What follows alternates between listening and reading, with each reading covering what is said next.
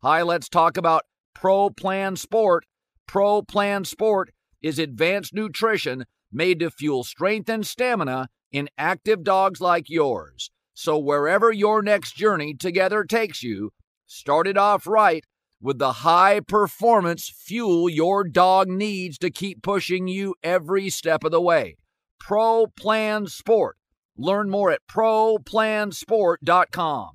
You know our trusted partner, TireRack.com, for their fast, free shipping, free road hazard protection, convenient installation options, and their great selection of best tires, like the highly consumer-rated Hankook Dynapro AT2 Extreme. But did you know they sell other automotive products? Wheels, brakes, suspension, just to name a few. Go to TireRack.com/Colin. TireRack.com, the way tire buying should be. Thank you to our friends at Panini America, the official trading cards and NFTs of the 2024 Colin Cowherd Show.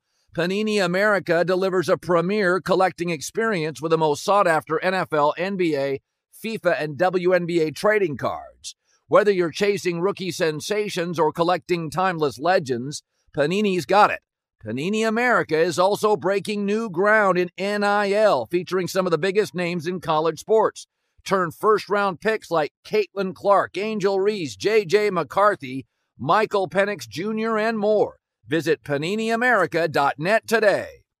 "Let me run this by my lawyer" is a really helpful phrase to have in your back pocket. Legal Shield has been giving legal peace of mind for over 50 years. They connect you to a vetted law firm in your state for an affordable monthly fee. Want an experienced set of eyes on a contract's fine print? Or you finally want to get that will done? Legal Shield has a dedicated group of lawyers who have your back, no matter what the future brings. Sign up today at LegalShield.com/iHeart. PPLSI does not provide legal representation or advice. See a plan for complete terms.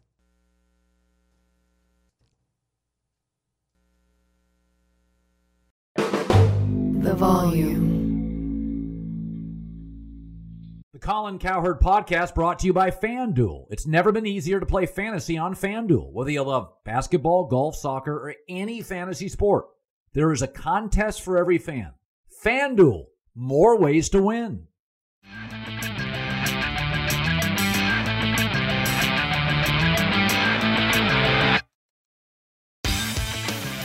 I've been in broadcasting about 30 years. And, first 10, 12, I didn't have an agent. Then I bounced around and had a few. And my career was fine. And I was in local stuff, local sports, TV, radio stuff for about 13, 14 years. Then I got a job at ESPN. And at the end of my ESPN days, I got my last agent, Nick Kahn. And Nick Kahn worked at CAA. And, he represented guys like Herb Street, a lot of big shots. There's 2 or 3 sports agents in America that represent most of the big talent. And Nick was one of them. And so I'm a pretty loyal guy. I had an agent. And, my wife and I sat down one time and she said, I think you need a bigger presence as an agent. And I said, all right. And then you meet Nick. And if you've ever met Nick, you could Google him, Nick Kahn. If he showed up in The Sopranos, like he just was one of the actors, you'd be like, yeah, he looks like one of those guys. I'm not saying he whacks people, but I'm saying he gets stuff done, and he's got a presence about him. And so then Nick and I became very good friends, and he got me to Fox, and I've leaned on him. That was a long time ago, 7, 8 years ago, on anything I've done in business. And then about a year ago, he said, I'm done with the agent thing, and Vince McMahon hired him to run the WWE, which is a massive task. And so I thought, you know what? This is WrestleMania week. It's a little trip behind the rope in my career. There's a lot of stuff, a lot of deals he's brokered that are going on in the media. And a lot of people like, you read Andrew Marchand, New York Post, one of those media guys. People like the media guys and the inside stuff. But a lot of times, and this isn't not a knock on any of the media guys, they're getting their information from the bigger sources who are really tied. And in my years of doing this for a living, Nick Kahn was the most tied-in guy I've ever met. I always said I had a lot of agents for years, and they would ask me questions, and they were competent. And then I got Nick, and all I do is ask him questions. And a great barometer on if somebody knows their shit in any industry, and this is my barometer always for all of it. Doesn't matter if it's a coach, it's an agent, it's a boss. If you ask them a question about their industry, they have to have a well thought out answer to anything. If they haven't thought about it, that means you don't have a thoughtful, smart, progressive, evolved agent, coach, business manager, attorney, doctor.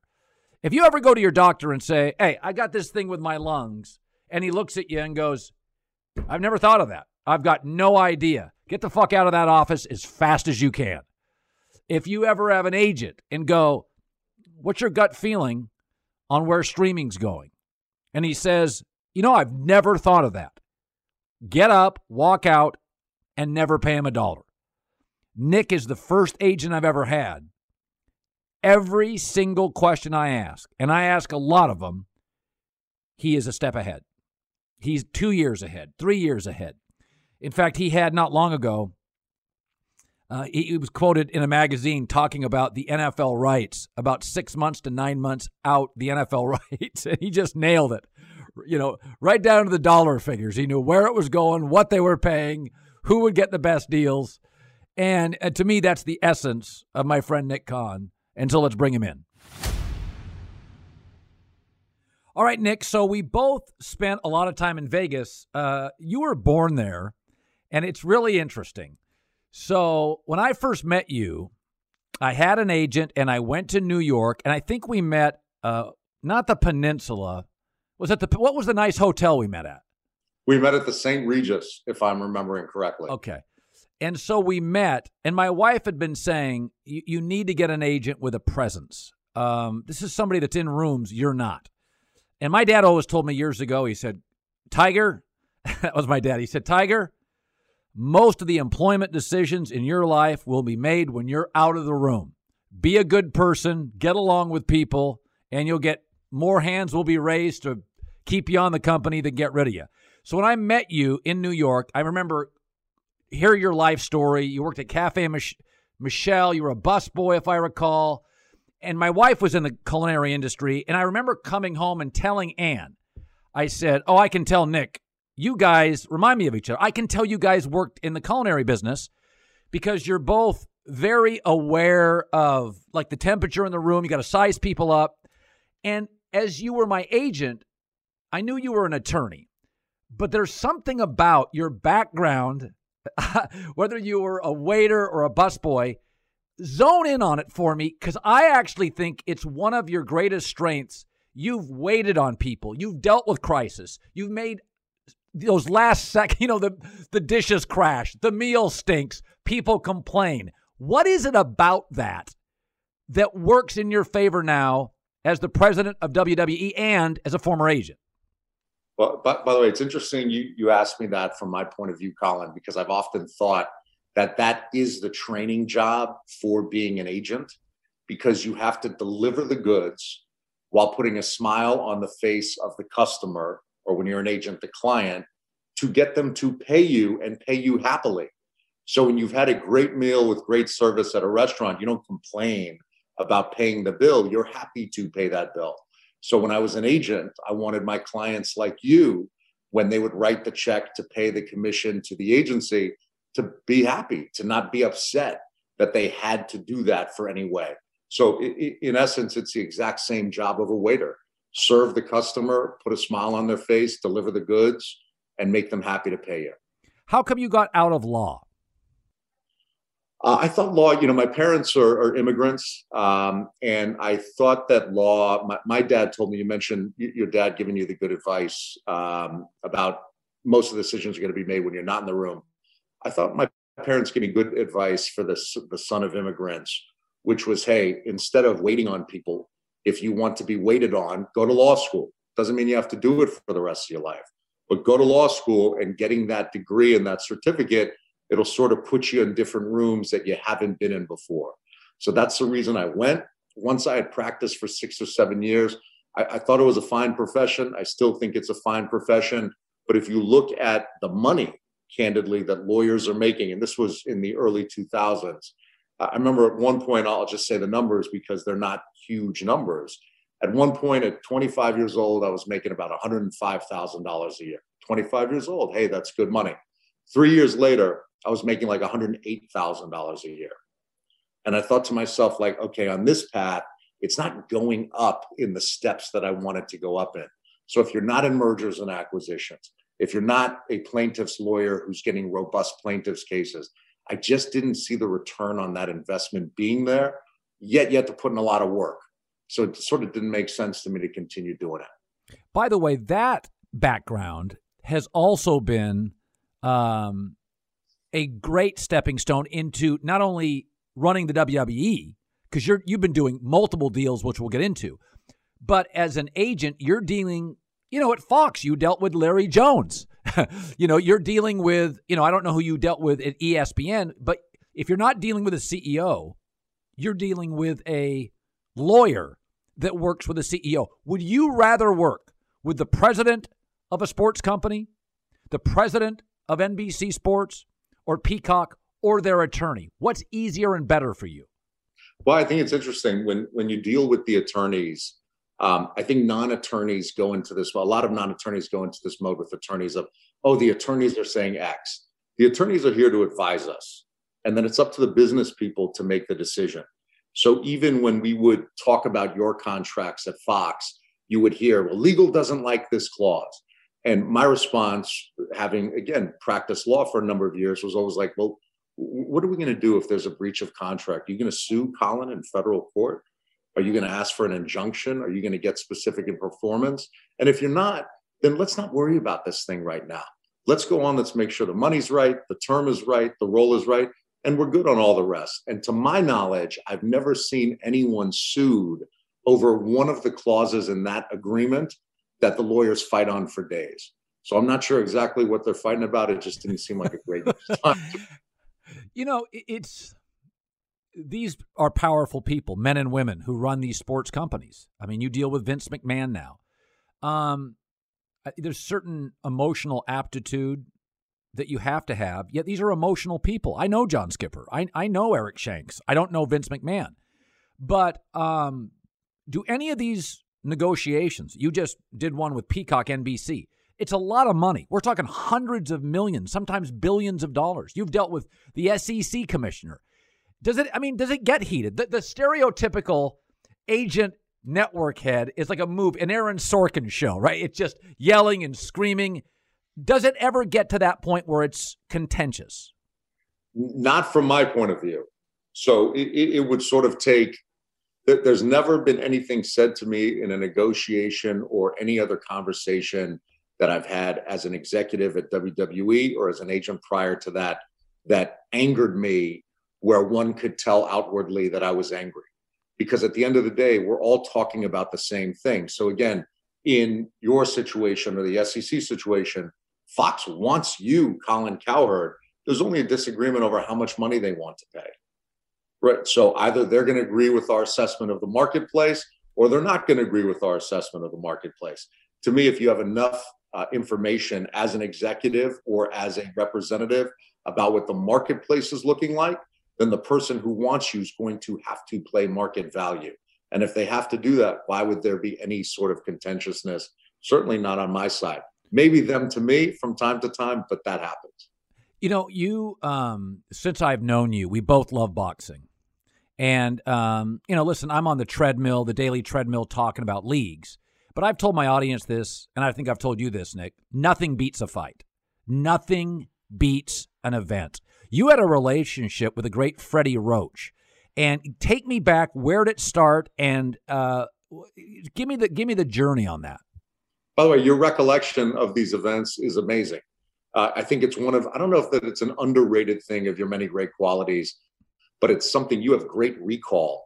You can sort of remember certain events and what the scene was like at the event. I don't know, just a compliment. It's one of the great traits of you. Anyway, Freddie Roach. So if you don't know what he looks like, and I know you do, But if you don't know and you're a bully, Freddie sort of looks like your perfect victim. 5'5", white guy, glasses, Parkinson's disease.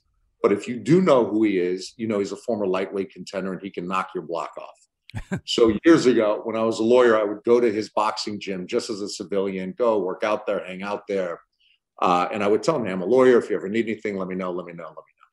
So finally, one day he calls me and he says, hey, I got into a little bit of a situation at a Kinko's, if you remember the Kinko's copy shops. Sure. And I said, tell me what happened. And he said, I was standing in line next to a guy who was 6'6", 300 pounds. And the 6'6" bully was yelling at the clerk at Kinko's.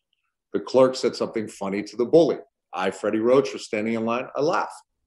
Bully turns to me and says, what the fuck are you laughing at? I, Freddie Roach, said to the bully, I'm laughing at what the clerk said to you. So, according to the third-party witnesses, the 6'6" guy backs Freddie up, takes a swing at him. Freddie ducks under, lays the guy out with one shot. Freddie gets sued, of course. He had never been sued before. So the guy found out at the time Freddie was training Mike Tyson, was training a guy named James Lights Out Tony, and ultimately sued Freddie. I can't sleep, emotional distress. People are driving by my house. So we got the case settled. I think it was like a $5,000 nuisance fee. Just get rid of the case. And from there, Freddie started introducing me to all of his fighters who needed legal help, including a fighter in a 2004 world named Manny Pacquiao, who had not yet broken through. And it was really Pacquiao that got me out of the law, Pacquiao and Freddie, out of the law and into the sports side of the business. What's the difference between defending an on-air person and defending a boxer? It's such a different world. Look, in boxing, your best boxers tend to come from the lowest rung of the socioeconomic ladder. So the rules are different there. So if you look at Manny Pacquiao, there was a time in his professional career where on a Friday night, he signed with promoter X. The very next day, and took money from promoter X. The very next day, signed with promoter Y. Took more money from that promoter. I spoke to him and I said, hey, Manny, I said, you can't do that. And he said, what do you mean I can't? I just did. And it sort of taught me something early in business. There is no can't. These are rules. Rules and laws are separate things. Go ahead. What were you going to say? No, I think that's fascinating. It'd be like signing with two networks. Correct. So and again, at that time I was 29 or 30 years old, but you hear it and you go through school. Like one of the things I don't love about school, Colin, if I can digress for a moment, I think it's great. Go get an education, broaden your mind. But school is a rule-based experience. If your paper's due on a Wednesday, you can't come in on a Thursday and say, hey, I don't follow your rules. Here's my paper. You'll fail the class. So your entire life, you have to follow the rules to even have a chance to succeed. And then you get out into business, there's no rules. So there are laws. We always want to follow the law. We want no problems there, as you know. But there's no rules. So you can do whatever it is that you want to do once you know what your risk tolerance is. You know those hot takes you post on social media? Well, now you can win up to $5,000 when you put those takes to the test on FanDuel. It's a new game called Over Under, and it's absolutely free to play on FanDuel. Here's how it works. FanDuel will set lines on things like total points or three-pointers made during every NBA on TNT broadcast. All you have to do is pick over or under for every prop. Your picks could win you a share of $5,000 during every contest. FanDuel's the exclusive home for Over Under, and it's available in all 50 states, so you can play from anywhere. All you have to do is go to FanDuel.com/overunder and sign up now if you have not done so already. You create a new FanDuel account if you don't already have one. It takes less than 2 minutes to sign up. Then put your takes to the test during every NBA on TNT broadcast at FanDuel.com/overunder. They could be worth up to $5,000. Age and location restrictions apply. See FanDuel.com for terms and conditions. You put it off long enough, it's time to replace your tires. Tire Rack has tires that will elevate your drive. Touring tires for commuter comfort, performance tires for sporty handling, all-terrain tires for on- and off-road adventure. Go to TireRack.com to get started. Not sure where to begin? Use the Tire Decision Guide to get a personalized tire recommendation, the right tires for how, what, and where you drive. Choose from the full line of BF Goodrich tires. Ship fast and free to a recommended installer near you, or choose the convenience of mobile tire installation. They'll bring your new tires to your home or office, install them on site. Doesn't get much easier than that. Go to TireRack.com/Colin to see their BF Goodrich test results, tire ratings, and consumer reviews. And be sure to check out all the current special offers. Great tires, great deal. What more could you ask for? That's TireRack.com/Colin. TireRack.com, the way tire buying should be. Let me run this by my lawyer is a really helpful phrase to have in your back pocket. Legal Shield has been giving legal peace of mind for over 50 years. They connect you to a vetted law firm in your state for an affordable monthly fee. Want an experienced set of eyes on a contract's fine print? Or you finally want to get that will done? Legal Shield has a dedicated group of lawyers who have your back, no matter what the future brings. Sign up today at LegalShield.com/iHeart. PPLSI does not provide legal representation or advice. See a plan for complete terms.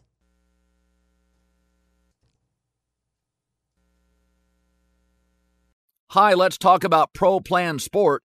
Pro Plan Sport is advanced nutrition made to fuel strength and stamina in active dogs like yours. So whether you're heading out to explore a new trail or looking to set a personal best on your daily run, start your journey off right with the high-performance fuel your dog needs to keep pushing you every step of the way. Pro Plan Sport.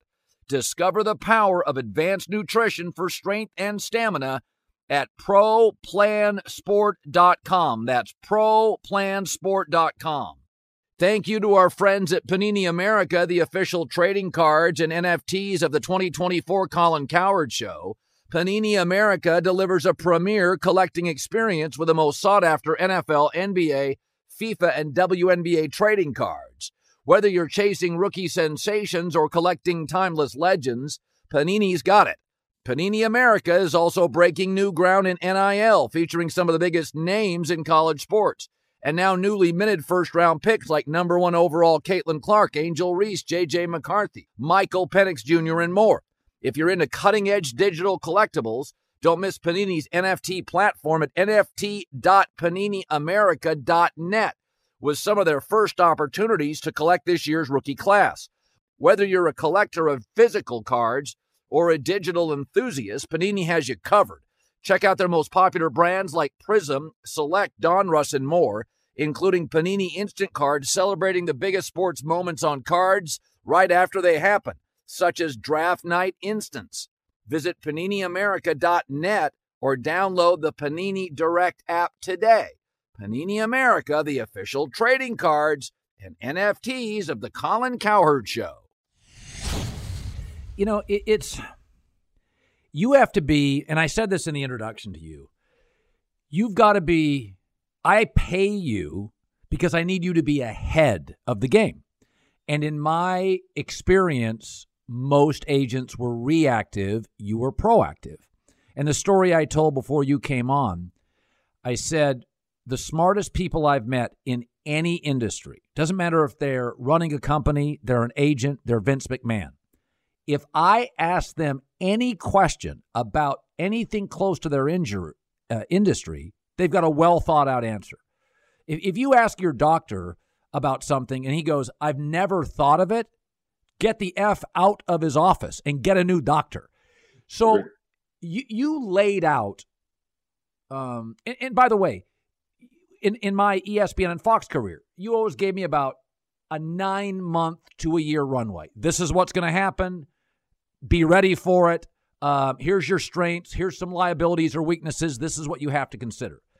So it's interesting. You laid out, you told me a year to 9 months. In fact, it was quoted, the NFL deals for all the networks. You told me exactly what was going to happen, and it almost did. And then in about 6 to 8 weeks before the deals came out, you gave me exact dollar figures, which I kept private. I'm not going to tell anybody. I can say it now.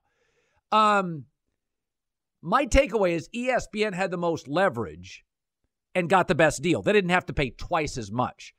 Do you believe that ESPN would have potentially walked away from the NFL? I do. And I'll tell you why. There's new leadership at Disney. So Bob Iger, as we all know, is leaving at the end of this year. Whether he runs for president or not in 2024 remains to be seen, but he's leaving at the end of this year.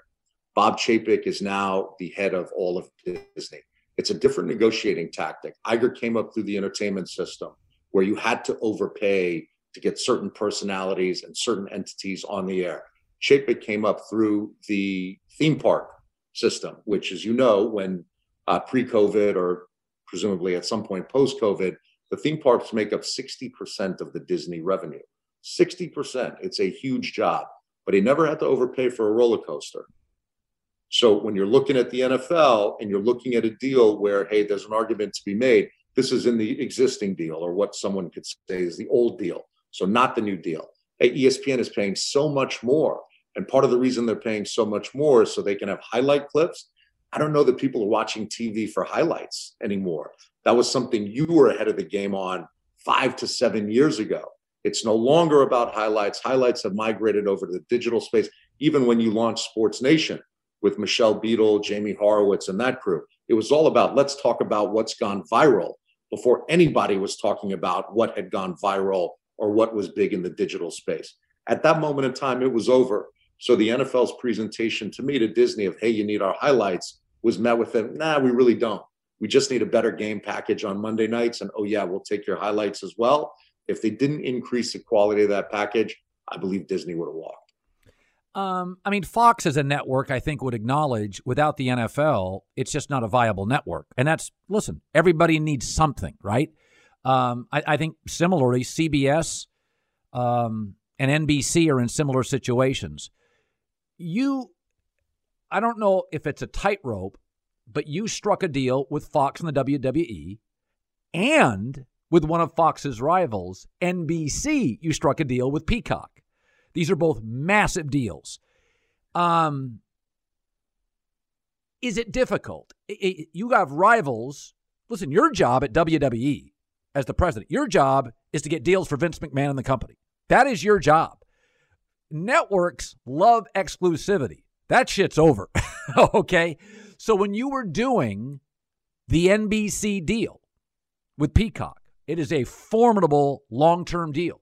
Did you think you'd get pushback? Do you think the rivals of NBC don't like it? How does that land for you? Yeah, I think that there's a couple things. Just quickly, in terms of the NFL with Fox and CBS in particular, there's a United States Supreme Court case that just got decided last week. So you had mentioned earlier about sort of looking ahead in the business and trying to figure out what's going to happen. The Supreme Court case, which was the FCC versus Prometheus Radio, and I don't mean to bore everyone to death. No, it's great. But the FCC further deregulated ownership of networks, newspapers, etc. They were sued because of that. This was 3 or 4 years ago. The Supreme Court just held unanimously, 9-0, that the FCC was right in further deregulating it. So it used to be, for example, that a foreign-owned entity, think Sony, could not own a US-based network. Those are all going away. You could not own 2 networks in one city. You could not own a newspaper and a network in one city. You'd have too much influence. But over time, it used to be that 100 different entities owned 100 different things. Now it's like 8 entities that own 1,000 things. So look for more acquisitions, more mergers in the media space over the next couple of years because of that Supreme Court ruling, which a lot of people aren't talking about for whatever reason. So look for that one. In terms of the Fox-NBC split with the WWE properties, keep in mind it was myself, Stephanie McMahon, Triple H, Vince, the entire WWE crew who did those deals. Ultimately, Comcast, NBC Universal, they were the incumbent. They had all of our enterprises. We wanted to split those. One thing where I knew part of it was going to land with Fox, a friend of mine, WWE had done a show, a live event at Staples Center. A friend of mine who was at the event sent me a picture of you that I still have. You with Eric Shanks, Larry Jones, Peter Rice, all at this event together. And I thought to myself, they're sitting in the front row. They're checking it out. It's in their backyard. They brought one of their prized possession talents, you, to the event with them. Like, these guys are in. And ultimately they were in. And once we knew they were in and others came in, it only made sense to split the two shows and sort of follow the NBA model a little bit, if you will, that having two enterprises competing for your services would be better than one enterprise that had them all. You know, it's interesting, Nick. I want to go back to the deregulation. And this isn't about deregulation, but one of the things we discuss when you represented me was my feeling was, I'll just throw it out there, that Amazon, which Jeff Bezos bought the Washington Post, he can distribute journalism. He bought Whole Foods, again, his distribution network with the Whole Foods products. And I thought to myself, my guess was he doesn't want to get into the bidding war for the rights. He'd rather the networks fight it out and buy one of the networks. But in the end, he did end up getting Thursday Night Football. Do you believe Amazon or Apple? And again, it's almost a rounding error when you look at their market value, their valuation. Do you think they'll buy a network? Because the network now is not that profitable. I think networks would tell you with this NFL deal in 5 or 6 years, these are not highly profitable sports departments or networks. Do you think an Amazon or an Apple buys one of these networks? Yes.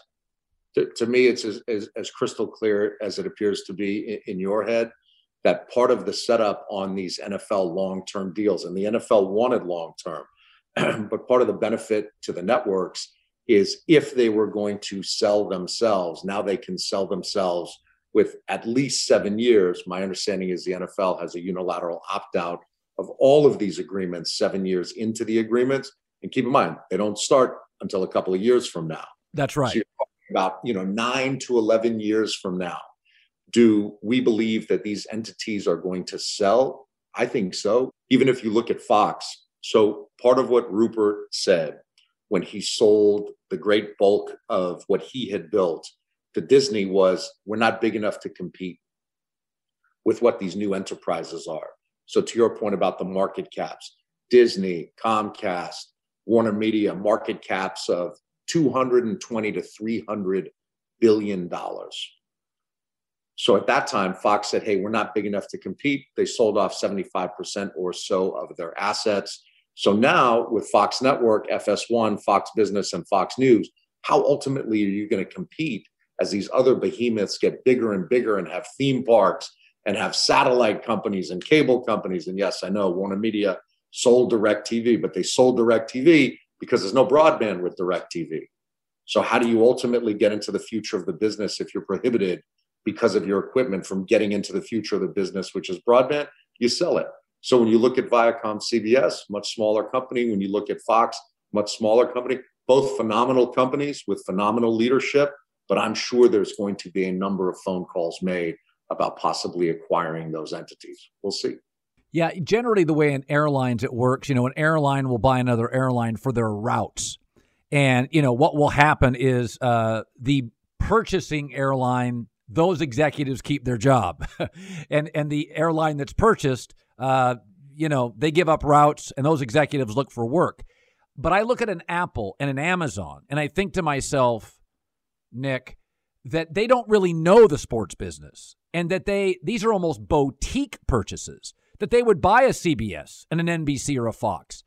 And it wouldn't be like an airline merger. They would keep the people. They would just be basically, the money, there are $1 trillion days in Silicon Valley. So I wonder if an Amazon or an Apple bought these companies, for a consumer, they wouldn't necessarily look different. It would just be more content. Like Amazon would love if they could buy a sports company that had NBA or baseball, because Amazon can sell baseball jerseys and basketball jerseys on Amazon, right? So, I think it's something that, Amazon seems so natural. Apple is still a tech company. I don't feel that feels as natural. Amazon feels like the purchaser, right?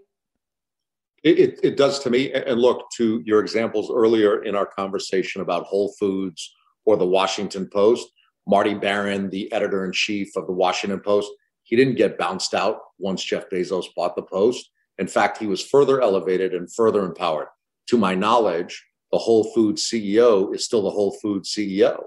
So they come in, they buy these enterprises You referred to them as boutique enterprises. I agree with that assessment compared to the ultimate market cap of what Amazon has become.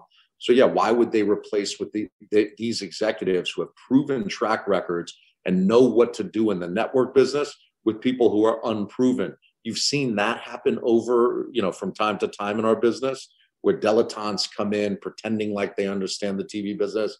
It is something, as you know, that's learned over time. If you don't have that historical knowledge, good luck to you. I think Jeff Bezos, considering all his success, knows what the executives of Viacom, CBS bring to the table, knows certainly what the executives of Fox, what they bring to the table. And I see it the same way you do. I don't see replacements made there. I see it as, hey, run it the way you've run it, make these tweaks so we can make Amazon bigger and better.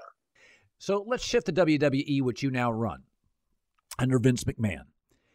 And this will be a naive question, but for the listener, I don't know the answer to this. I look at WWE as an entertainment company. Now you've got tentacles in broadcasting and streaming, alliances and partnerships. So my first intuition is, you're an entertainment company. Is that how you view and Vince views WWE? So two things on that. Make no mistake about it, and I appreciate the compliments. There's only one person running the WWE, and that's not me. That's Vince McMahon. I happen to work for him and help him in that venture. But yes, I think the interesting thing when I took the job, you and a handful of other people, Kirk Herbstreit in particular, you two both, said, you're going to run a media company. I think you saw it the exact same way that I saw it. And again, I'm not running it. Vince is running it. But it's not a wrestling company. In fact, we don't use that term here. It's sports entertainment. It's World Wrestling Entertainment, which obviously makes up for WWE. So yes, we see it as a company no different than any other entertainment company. The podcast space, the scripted space. We have an unscripted show, not this weekend. This weekend is obviously WrestleMania coming up, April 10th and 11th. The following weekend, we have a memorabilia show debuting or premiering on A&E about WWE memorabilia and the people who have purchased it, sort of like Pawn Stars, if you will, in the WWE space. Right. Same weekend, we have the biography series, if you remember, on A&E. They used to have great biographies of different people in recent, American history or even international history. We have 8 biographies coming out on WWE wrestlers. So there's nothing, in my opinion, that we can't do. We're already in merchandise. We're already in toys. We're already in video games. But expanding further into the media universe, that's priority number one. It's many wrestlers. Here's the criticism I heard before you took the job. Because when you took the job, I started asking people that I knew that were diehards, what's the strength? What's the weakness? And some had said, hey, listen, man, it's hard to find a Rock. It's hard to find a Hulk. There's so many Stone Cold Steve Austins in the world. And just like the NBA, you have a Michael Jordan, he retires. The league dips. I mean, the NBA was in trouble before Magic and Bird saved it. Dr. J, Magic Bird, Michael Jordan. Then you went through like an 8-year lull where you needed Kobe and a Shaq. It's hard to find stars. And people that I knew that knew wrestling said, that's going to be the challenge, to keep it fresh, find your stars. And then I thought to myself, well, where the hell do you find stars? Do you go to college football campuses, NFL guys? Do you have a scouting department? Where do you find your next Stone Cold? We do. And by the way, to your point, a couple things. If you look at, you mentioned how the NBA went through lulls in superstars.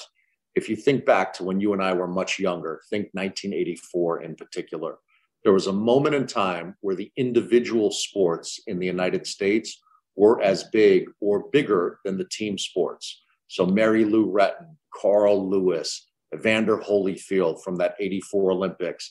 Bird and Magic came in, late 70s. It wasn't really until Jordan came in that the NBA became the NBA.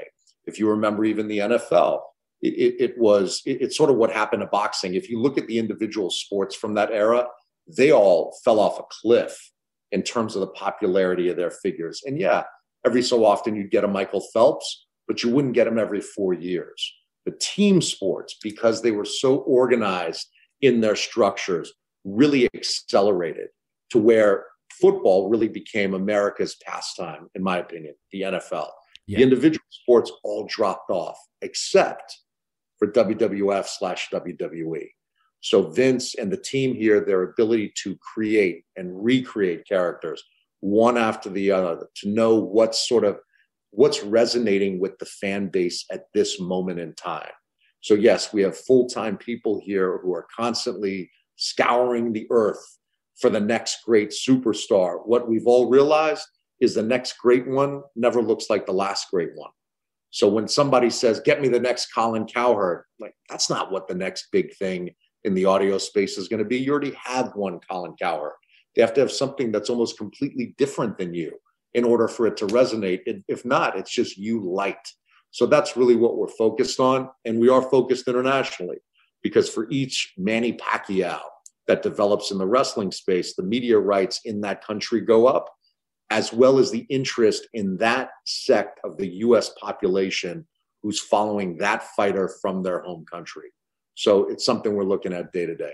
How long do you know, and how patient are you when you invest in a personality? How long before you know, okay, we got to turn him into a heel? It's not working. No, we got to flip him into a good guy. I mean, how much research do you need to see? Do you make those calls? Does Vince make those calls? I don't make those calls. Vince and Bruce Pritchard, who's a head writer here, and Triple H, otherwise known as Paul Levesque, they make those calls. But something that we're all paying attention to every day is, what is the audience saying? So it's one of the things that when we entered the pandemic, it was tricky for us, because getting that audience reaction, if somebody's over, which is the wrestling parlance for if somebody's become popular, if they're over by how the audience is reacting. We had no audience. Ultimately, we filled in that gap through the technology of a company called The Famous Group, where we have all of these screen sets and people reacting in real time to what's going on in the ring, which gives us a sense of whether something's working or not. So a lot of people just go to Twitter. What my personal thoughts on Twitter, you have a very small percentage of the population that are very vocal and very influential there. I don't want us to be influenced by that. That's just one voice to look at.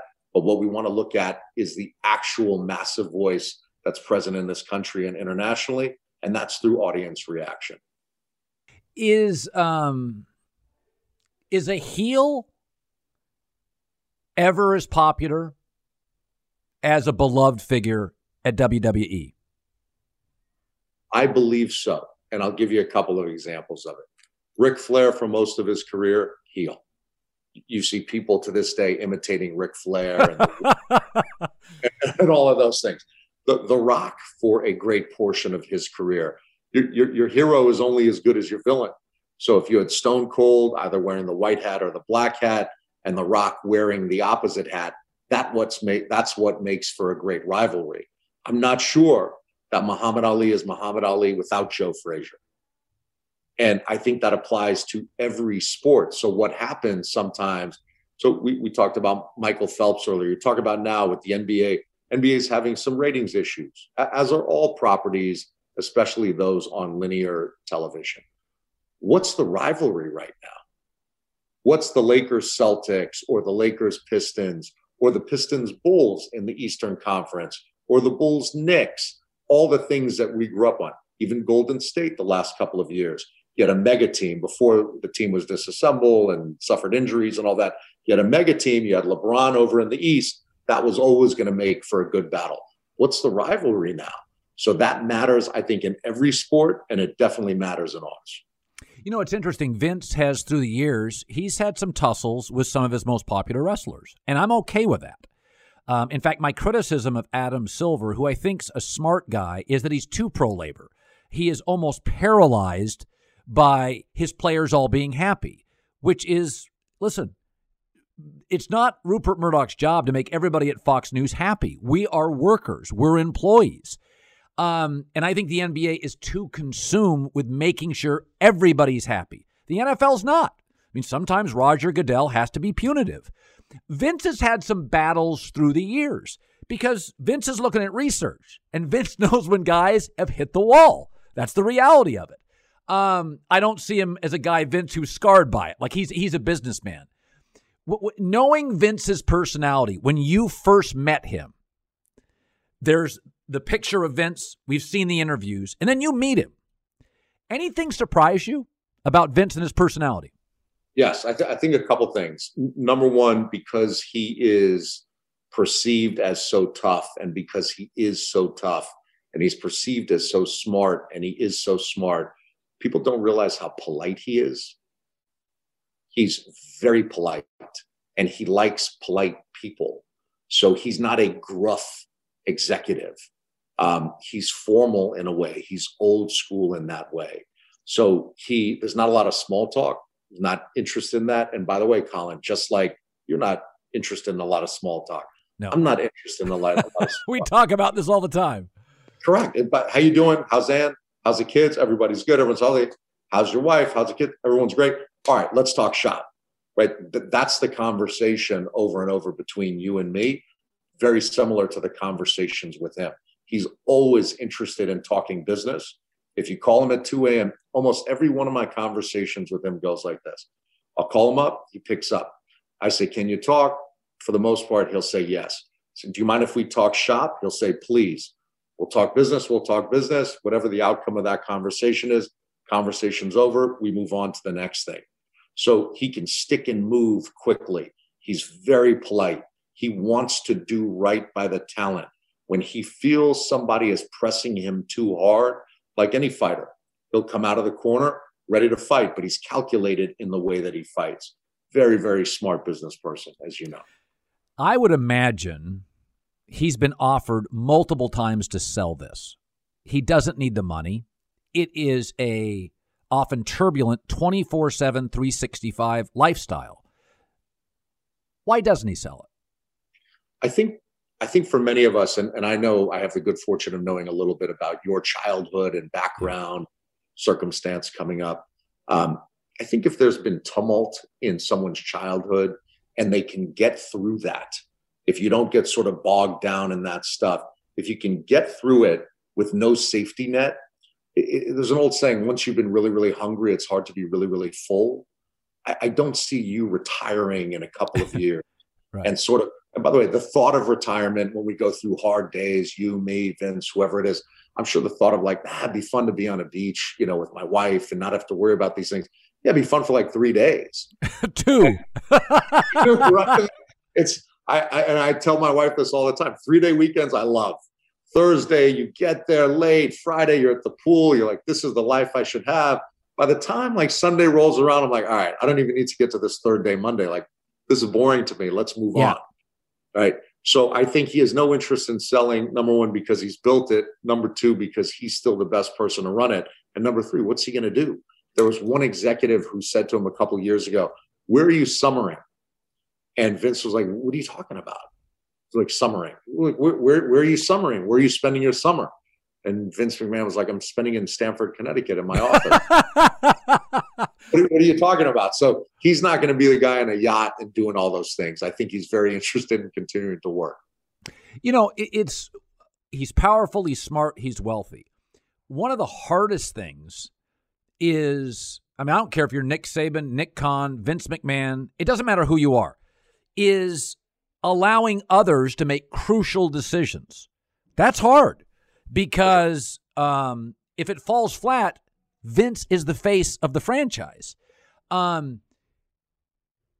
Take me through that. You've dealt with Bodenheimer, Shanks, probably Iger, Peter Rice, Vince McMahon. When you're dealing with people who have a lot to lose, are the face, the captain of an industry, do you sense, are you aware, is there a certain courage for them to let go? Are they willing to? Are they reluctant to? Vince is WWE. Can he ever say, I'm going to go with your gut this time, not mine? Is that part of his personality, or is there too much ownership for him? I think for all of the folks you mentioned, there's a couple common themes with them. Number one, they all talk straight. So when you're dealing with middle management, you'll get a bit of a runaround. It's right. The title of middle manager is obviously a negative title. Right. They give you the runaround. They won't give it to you straight. They'll dance around things. They'll say, I have to check with my boss. None of those people who you mentioned do that. They sort of trust their own gut and they go with it. And by the way, if you're wrong, then you're wrong and you could be out of a job, but that's part of the fun of the whole thing. You want to just sit and take direction for the rest of your life. None of those people you mentioned want to do that. And by the way, they all have to take some direction. And we all take direction from the shareholders and this and that. But at the end of the day, I think Vince, with his trusted circle, entrusts them to make decisions that they think are best for the business that he built and we're all now a part of. So I've seen that over with again, the folks that he trusts, no different than the Rupert circle a few years ago. Peter Reich, trusted lieutenant. Lachlan, obviously his son. James at the time, who was at the company. Eric Shanks, who's been there for so many years. He trusted those people. So he was still the boss, but they could make decisions. They just had to hope that they get it right. So as I do when I come here, and as I did when I was an agent, if I was giving you advice on, hey, here's the lay of the land, and I got it wrong, eventually you got to fire your agent if they get it wrong. It's no different than any of those folks at those companies. You put it off long enough, it's time to replace your tires. Tire Rack has tires that will elevate your drive. Touring tires for commuter comfort, performance tires for sporty handling, all-terrain tires for on- and off-road adventure. Go to TireRack.com to get started. Not sure where to begin? Use the Tire Decision Guide to get a personalized tire recommendation, the right tires for how, what, and where you drive. Choose from the full line of BF Goodrich tires. Ship fast and free to a recommended installer near you.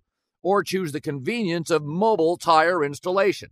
They'll bring your new tires to your home or office and install them on site. Doesn't get much easier than that. Go to TireRack.com/Colin to see their BF Goodrich test results, tire ratings, and consumer reviews. And be sure to check out all the current special offers. Great tires, great deal. What more could you ask for? That's TireRack.com/Colin. TireRack.com, the way tire buying should be. "Let me just run this by my lawyer" is a really helpful phrase to have in your back pocket.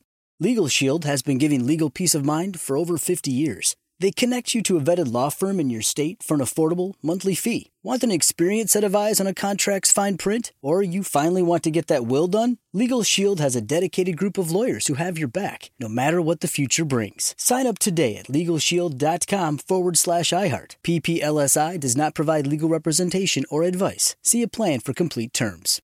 Hi, let's talk about Pro Plan Sport. Pro Plan Sport is advanced nutrition made to fuel strength and stamina in active dogs like yours. So whether you're heading out to explore a new trail or looking to set a personal best on your daily run, start your journey off right with the high-performance fuel your dog needs to keep pushing you every step of the way. Pro Plan Sport. Discover the power of advanced nutrition for strength and stamina at ProPlansport.com. That's ProPlansport.com. Thank you to our friends at Panini America, the official trading cards and NFTs of the 2024 Colin Cowherd Show. Panini America delivers a premier collecting experience with the most sought-after NFL, NBA, FIFA, and WNBA trading cards. Whether you're chasing rookie sensations or collecting timeless legends, Panini's got it. Panini America is also breaking new ground in NIL, featuring some of the biggest names in college sports. And now newly minted first-round picks like number 1 overall Caitlin Clark, Angel Reese, J.J. McCarthy, Michael Penix Jr., and more. If you're into cutting-edge digital collectibles, don't miss Panini's NFT platform at nft.paniniamerica.net with some of their first opportunities to collect this year's rookie class. Whether you're a collector of physical cards or a digital enthusiast, Panini has you covered. Check out their most popular brands like Prism, Select, Donruss, and more, including Panini Instant Cards celebrating the biggest sports moments on cards right after they happen, such as Draft Night Instants. Visit PaniniAmerica.net or download the Panini Direct app today. Panini America, the official trading cards and NFTs of the Colin Cowherd Show. Nick, this weekend, Saturday, Sunday, it is the event for WWE. Take me through it. It is such a massive event. The number of people, the number of viewers, the number of merchandise sold. Take me through the enormity of it. So WrestleMania for us is our Super Bowl. This year it's a 2-night event. And the reason we did 2 nights is because, number one, there's not a lot of sports television on this weekend outside of the Masters, which is a different audience than our audience. Right. So you get 2 open nights on TV. we also felt it's also our first event with fans back in attendance. So we're at Raymond James Stadium, which is the Tampa Bay Buccaneers Stadium. They just did the Super Bowl there. Initially, we were supposed to be in Los Angeles this weekend. About 9 months ago, Kevin Dunn, our longtime executive producer, has been with the company since 1984. He and Vince are largely responsible for how great I think our shows look, the production value of them, which to me, I would put up against any sports league, any network in the business. Kevin Dunn and Vince, and then Vince and myself had the conversation of, again, 9 months ago, LA is fully locked down. People are not leaving their homes. If we have WrestleMania in April of 2021 in LA, we're not going to be able to have any fans there. Let's move this thing to Florida, which is where last year's WrestleMania was supposed to be, because we'll have a better chance of getting fans in safely. So for this weekend's event, 25,000 per night, 25,000 for Saturday, 25,000 for Sunday. It's our first go back. So it's a performer's first go back with fans in attendance. Everyone's excited. From there, we're not going back on tour yet, but we're plotting out when we're going to return. Once we return, there's no going back. So once we return, it's going to be twice a week, or with NXT 3 times a week. But our performers, they outwork so many people and so many. It's insane. It's insane. The on-camera stuff, the off-camera stuff, the commitment to excellence is something that you see across the board here from them, and we're greatly appreciative of that. What will, in the eyes of the WWE, what will be a success? What are your standards? What are your goals? Be it download, TV rating, merchandise sales. How is it viewed as eventually, oh, this worked, this hit? So this is our first time where it's exclusively on Peacock. First event. We did one 3 weeks ago called Fastlane, which was on WWE Network and Peacock. WrestleMania is exclusively on Peacock.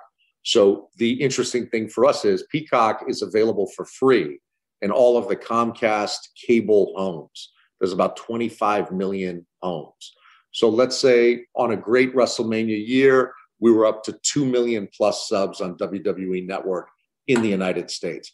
Now we're available for free in 25 million homes. We know our first event 3 weeks ago was a massive success in terms of subs for Peacock. We have those numbers. They've asked us not to disclose it. We're happy to abide by that. But it was a big event. So the expectation for this weekend is big in terms of how many people subscribe. Keep in mind, WWE Network was $9.99 a month. Peacock right now is $9.99 for 4 months. So it's $2.50 a month.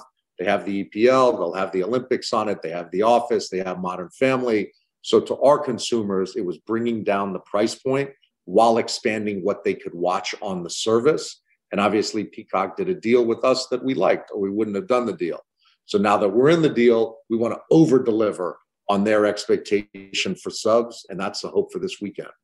Where would I be surprised how popular WWE is? Is there a country that you were surprised when you saw the data?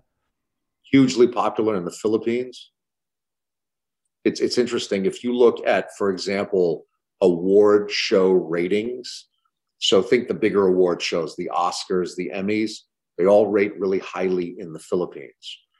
Things that no longer necessarily rate here the way they once rated here, Miss America, Miss Universe, they all rate highly in the Philippines. WWE rates highly there. Ultimately, I think it's a desire for American product. Also, the statuesque, nature of athletes in the United States or superstars, actors, actresses, the way that they look. That's a big thing in that country. I'd spent some time there on the Manny Pacquiao business side about 15 years ago. They like American music. They like American pop culture. Our product is really big there. That surprised me once I came in and I saw the data. Where do you want to grow the market? What country do you think right now, I'm going to seize that, I'm going to grow that space? Latin America and specifically Mexico. I think if you look at the Lucha Libre product, which is the authentic Mexican wrestling style, there are 2 smaller Mexican promotional companies that exist right now. I think if we put the WWE effects onto one of those companies and we kept the authenticity, I'm talking about building our own company, not acquiring either one of these, But if it had the WWE touch on it, the WWE work ethic on it, ultimately you can build that marketplace out where you have certain events there that are still doing 30 million viewers, things that you haven't seen in the United States outside of the Super Bowl in years, you can still do on a consistent basis there if you're on free to air, which is their terminology for broadcast network and the terminology here, and you have the right local superstars. So we have a hyper focus on that region. What is the it quality? I mean, you had broadcasters for years. I don't know if I told you this. I've told people before, I think the key with radio is storytelling, Twitter, it's be witty, books be smart, and TV dynamic. Whether it's the casting of Mary Tyler Moore, the writing of MASH and The Sopranos, Simon Cowell popped. He was a dynamic figure, even though nobody knew who he was in the States and everybody knew Paula Abdul. WWE at its best is dynamic. Television is often at its best when you have, Dick Vitale in the 80s, 90s was dynamic. Is there a similarity between TV and a WWE performer in it quality that you're looking for or that almost always works? I think there's a couple things. I think, you talked about a couple of different examples there. So to me, theater is an actor's medium. Film is a director's medium. TV is a writer's medium. So it always starts with the writing. So what made The Sopranos great? You put a star in a poorly written show, that show's going to tank. You put an unknown person, James Gandolfini in the late 90s, into a show that's well written, that person's going to become a big star. So the same applies here. Our writers are phenomenal, and it starts with them. Then you have to have the character. So the character that works over and over, it's no different, in my opinion, than what's made you so special in your genre. You're you. It's just when the light turns on, you're you amplified. And that amplified effect, if you have the goods without being amplified, if you can turn it on to that next level once the light goes on, you have a chance of being something. We have the good fortune here where if you don't have that big Colin Cowherd or Rock type personality, we could put a mask on you. We could give you a manager. We can supplement that in a way that other folks in other mediums can't. So that tends to be what I think makes for these individual characters in all of these mediums. Yeah, I've been in the presence of Charlotte Flair a couple of times, and there's definitely a presence. Sure. Is Vince at all surprised, do you believe, not to speak for him, but of the surging popularity of women fighters and women wrestlers? No, I don't think he's surprised by it. I think he's thrilled by it, obviously, but it's something that he, again, along with Kevin Dunn and Bruce and Paul and all these folks, pivoted a few years ago. What you saw was all of a sudden this crop of women who could do things that the men couldn't do and could do things that you had not seen female performers do previously. So it was something new to our audience, so much so that 2 years ago at WrestleMania, at whatever Giant Stadium is now called, it was our first main event with women. Ronda Rousey, three-way match, Ronda Rousey, Becky Lynch, Charlotte Flair, did big numbers for the network, did big box office. And by the way, Ronda is going to be coming back at a certain point in time.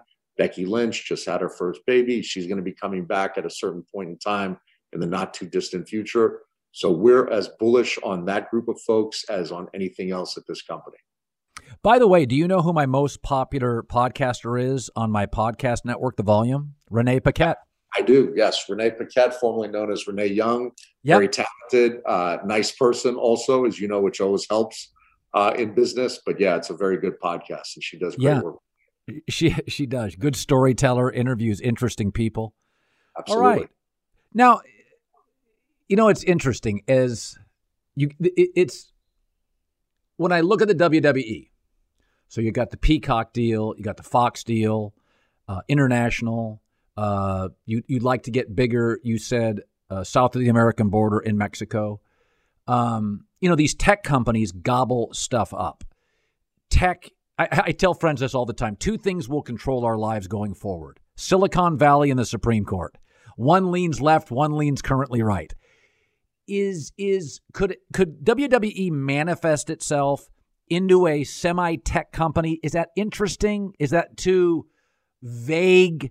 Obviously the streaming is a massive deal. Is that the beginning of something larger? How do you guys view, it's such a simplistic question, how do you view tech in your relationship with it?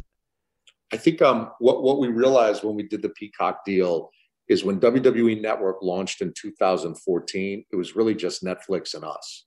So all we had to have was the second best technology after Netflix, and we were going to be in good shape. Now that the streaming wars have begun, you have companies far bigger than ours who have entered the space and are going to put far more dollars into the tech space to make sure that they stay ahead of the game. So that's not the business that we wanted to be in anymore, which is part of the reason we did the deal with Peacock. What we do want to focus on is our intellectual property. So if you look at the characters that have been created over time, I remember a moment in time, and I'm sure you do too, where Marvel, for example, this is pre-Disney purchase of Marvel, could not get distribution on some of its movies, where they had to do sweetheart deals for like the original Incredible Hulk movie from the early 2000s. No one was interested. No one saw Marvel as a company that could do film. If you look at what kinds of movies are being made right now, it's really just two kinds of movies: superheroes and under $20 million art house pictures. So people were so wrong about Marvel that everyone got into that genre eventually. Eventually, there was an overcorrection. We think we're sitting on a treasure trove of intellectual property, and that's been one of the big focuses, certainly prior to me getting here, but in the last 8 months since I've been here. For the record, one of my best friends in Hollywood, his dad used to run a studio, and his first job, his dad sent him to the Marvel basement to archive all the Marvel movies. And so Iger buys it for $4 billion. And my friend, I worked at Disney at the time. I worked at ESPN. I said, what do you make of that number? He goes, Colin, I know every superhero action figure in the Marvel world. I don't know how you're going to squeeze $2 billion out of this. And then Iron Man, I think Iron Man made $4 billion. You know, Jerry Jones often says this, Nick, that when he tries to get a deal, he gets a deal. That almost everything worth its weight, he overpaid for. You work in $1 billion world now. Think of all the deals you've brokered. Is there a moment of anxiety when it's a B, not an M, when it's $1 billion, not $1 million? How do you view it? There's not a moment of anxiety when it comes to that. To me, my belief in every enterprise. So, for example, I know privately, and we won't discuss the finances of it, but I believe, if I'm correct, you just bought a new home. Yes. Correct? I don't believe that you offered less than what asking price was, or that you tried to save $100,000 to show how shrewd of a negotiator you were. Am I correct in that? Yeah, I actually gave them $200,000 more than asking because I thought it would be a very competitive situation. I thought I'd rather overpay and get the house. That's exactly right. And I think there are a few people in this world who have that instinct. You're that way. I'd like to think we're that way. And most of the people running these networks are that way. What's the difference over time? As long as you and Ann enjoy that house with your family for 10 years, 15 years, 5 years, whatever it is you want, that house is not going to go down in value. And by the way, if it does, and you have to lose 200, 300, who cares at the end of the day? I'm not counting the money in your pocket or in anyone else's pocket. But if you want something, you go out and pay for it. That's what I believe we do. That's what I believe the people we're in business with do. So the first thing I look for in a negotiation, if someone's nickel and diming over nonsense, I don't want to be in business with them. It's not worth it. Because when things go awry, and eventually they will in any of these relationships, they're going to grind you on small things. It is not worth it. If you come in like you did on the house, hey, we saw the house. We love the house. We want the house. Here's asking price. All right, we're going to offer you over asking price, and we're going to make an all cash offer. Tough for the seller of that home to say no. I think the same principle applies in business. Just get the deal done. Is there anything about being an agent you miss? Any little subset of issues that, you know, there's obviously stuff you don't miss, but was there anything, maybe being an agent to your current role, that A, was a great assistance in becoming WWE head. Or is there anything you look back and go, that part was fun? Or because I always look at the agent business, me personally, is a lot of drudgery. I look at you now and I think, God, what a fun job. It's challenging, but how much fun? Look, I think being an agent, I'm phenomenally grateful for that. I loved it. Every moment of it, even the sort of quote unquote headaches of it, you're there. One thing I learned early on, there's no client who's calling you just because they want to hear your voice. The client's calling you because they need something and they believe that you can solve it. It's the same thing here. So it's not that much different than what I did as an agent. What I'm here to help do is, if there's a problem, help us solve it. We need to monetize things further.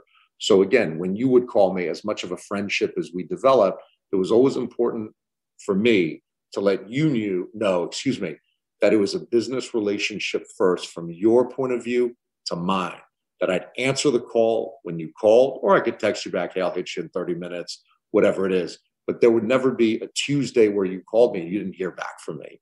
You're calling me because you wanted to discuss something. So if I'm there to fill that gap, great, I have a chance of having success with you. If I'm not there, someone else is going to come in there. It's no different than calling your doctor or your lawyer or any other service provider in your life.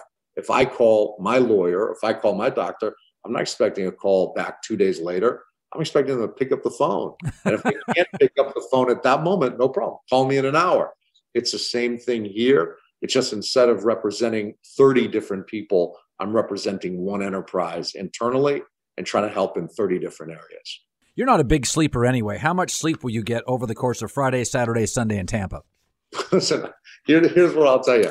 I feel like there's no one who's successful who people want to hear, where people want to hear from them, I'm tired.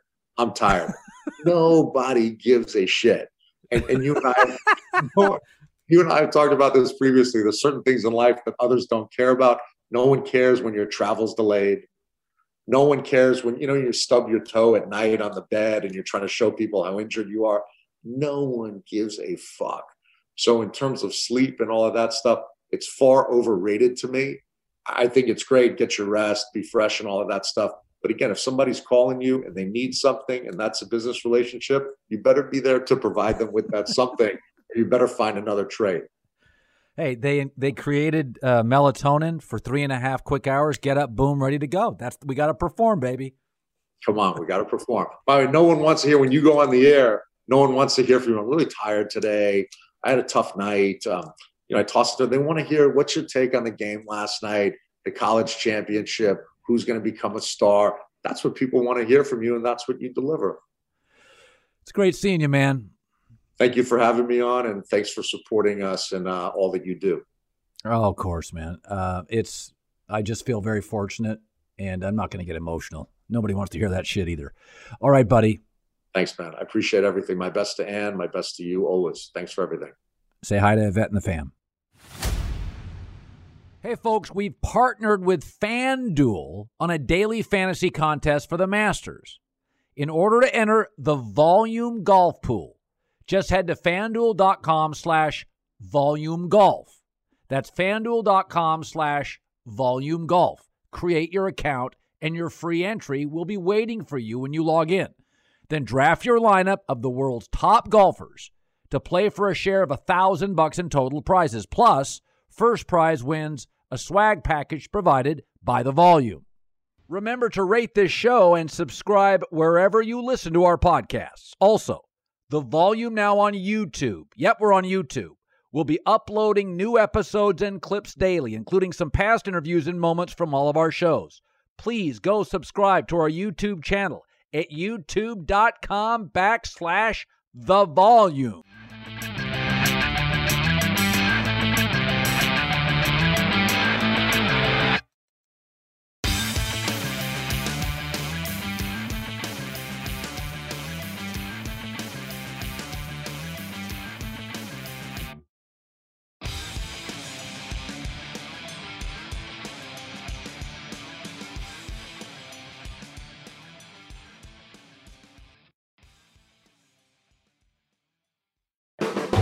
The Volume.